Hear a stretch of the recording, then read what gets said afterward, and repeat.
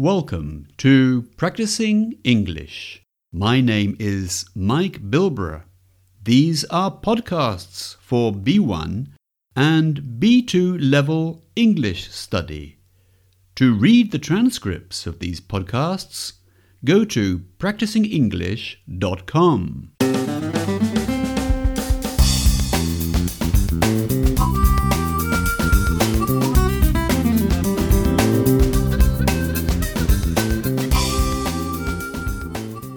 Hello, and today I'm going to talk about two verbs, go and come. Now, they're very common and very simple verbs, aren't they? Well, they do have complications in their use for learners of English. Let's talk about them. Right, the first thing I want to talk about with these two verbs, go and come, is when we use go and when we use come. I think the rule would be come is used when the speaker is moving towards the person he or she is talking to. Is that clear? Let's give some examples. Now, I'm sitting in this room here at the moment in this office. It's a little office in my house. If somebody comes and knocks on the door, I will say, come in, please come in. Why do I say come in? Because the speaker, that's me, and the person I'm talking to, we are moving towards each other. So I say, come in. Now, if I were outside in the passageway, outside this office, and in front of me there was a guest, and he looks round and he says to me, can I go in? Can I go into the office? Because if he's in front of me and I'm behind him, well then he will say go. And I will say, yes, of course, please go in the office, because now he's moving away from me. So other examples then, if I'm talking to somebody, obviously, if I'm talking about any travels, any places I'm going to, I will use go, because I'm talking about moving away from the person I'm speaking to. Oh, tomorrow I'm going to Madrid. Oh, really? Why are you going there? Some business I've got to see to. Oh, I see. Going to Madrid. That's interesting. When are you coming home? I'm coming home, coming back to Seville. Well, I'm just staying the night, so I'm coming back the next day. So that's quite clear, I think, isn't it? That you say go when you're talking about going on some trip to some other place, and then come when you come back to the person you're speaking to.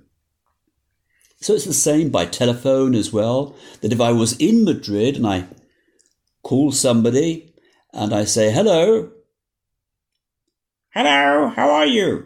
Yeah, I'm in Madrid. Oh, in Madrid? Well, when are you coming home? Oh, I'm coming home tomorrow, I think.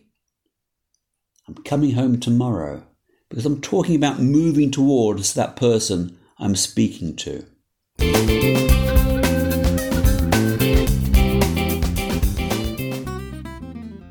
Right, well, the other thing about come and go, and in fact, actually, I want to talk about go more than come.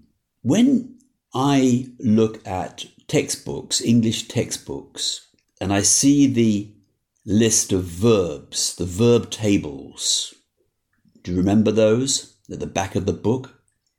You have a list of the infinitives of the irregular verbs, and then next to that column you have the past tense, and then the third column is the past participle.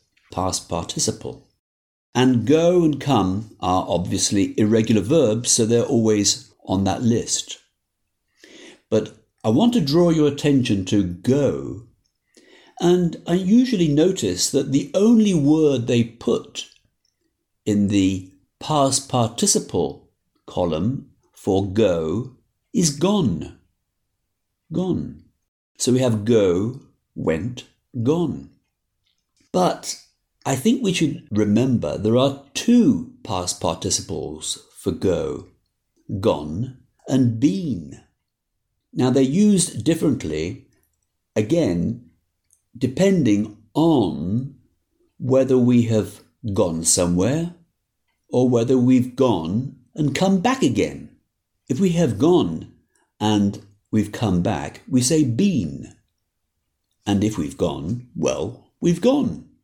So if I go to Madrid and somebody in Seville, where I live, they say, "Where's your husband gone?" "Oh, my husband's gone to Madrid." He's gone to Madrid. And then when I come back to Seville and somebody asks me, "Where have you been?" "Where have you been?" "Oh, I've been to Madrid." Because now I have come back again. And that's important to remember. Gone and been are the past participles of go. Now you may say, no, that's not right. That's not true. That been is the past participle of the verb to be. And yes, it is. But it's also the past participle of the verb go. And there's proof to this. The proof is that we say, I have been to Madrid. And to is a preposition of movement. We do not use to with verbs that are not verbs of movement. You go to Madrid. And so you have gone to Madrid or you have been to Madrid. So one thing to remember is that we can only use gone when we're talking about somebody else. So that means then we can never say, I've gone. Well, there is an exception. Or rather, we can't say it, but we could write it.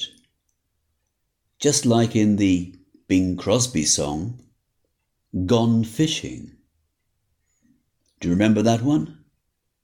Gone fishing instead of just a wishing. Gone fishing. He leaves that note on the table for his girlfriend or his wife. He means, I've gone fishing. I'm not here. That's all for now. Thank you very much. Bye-bye.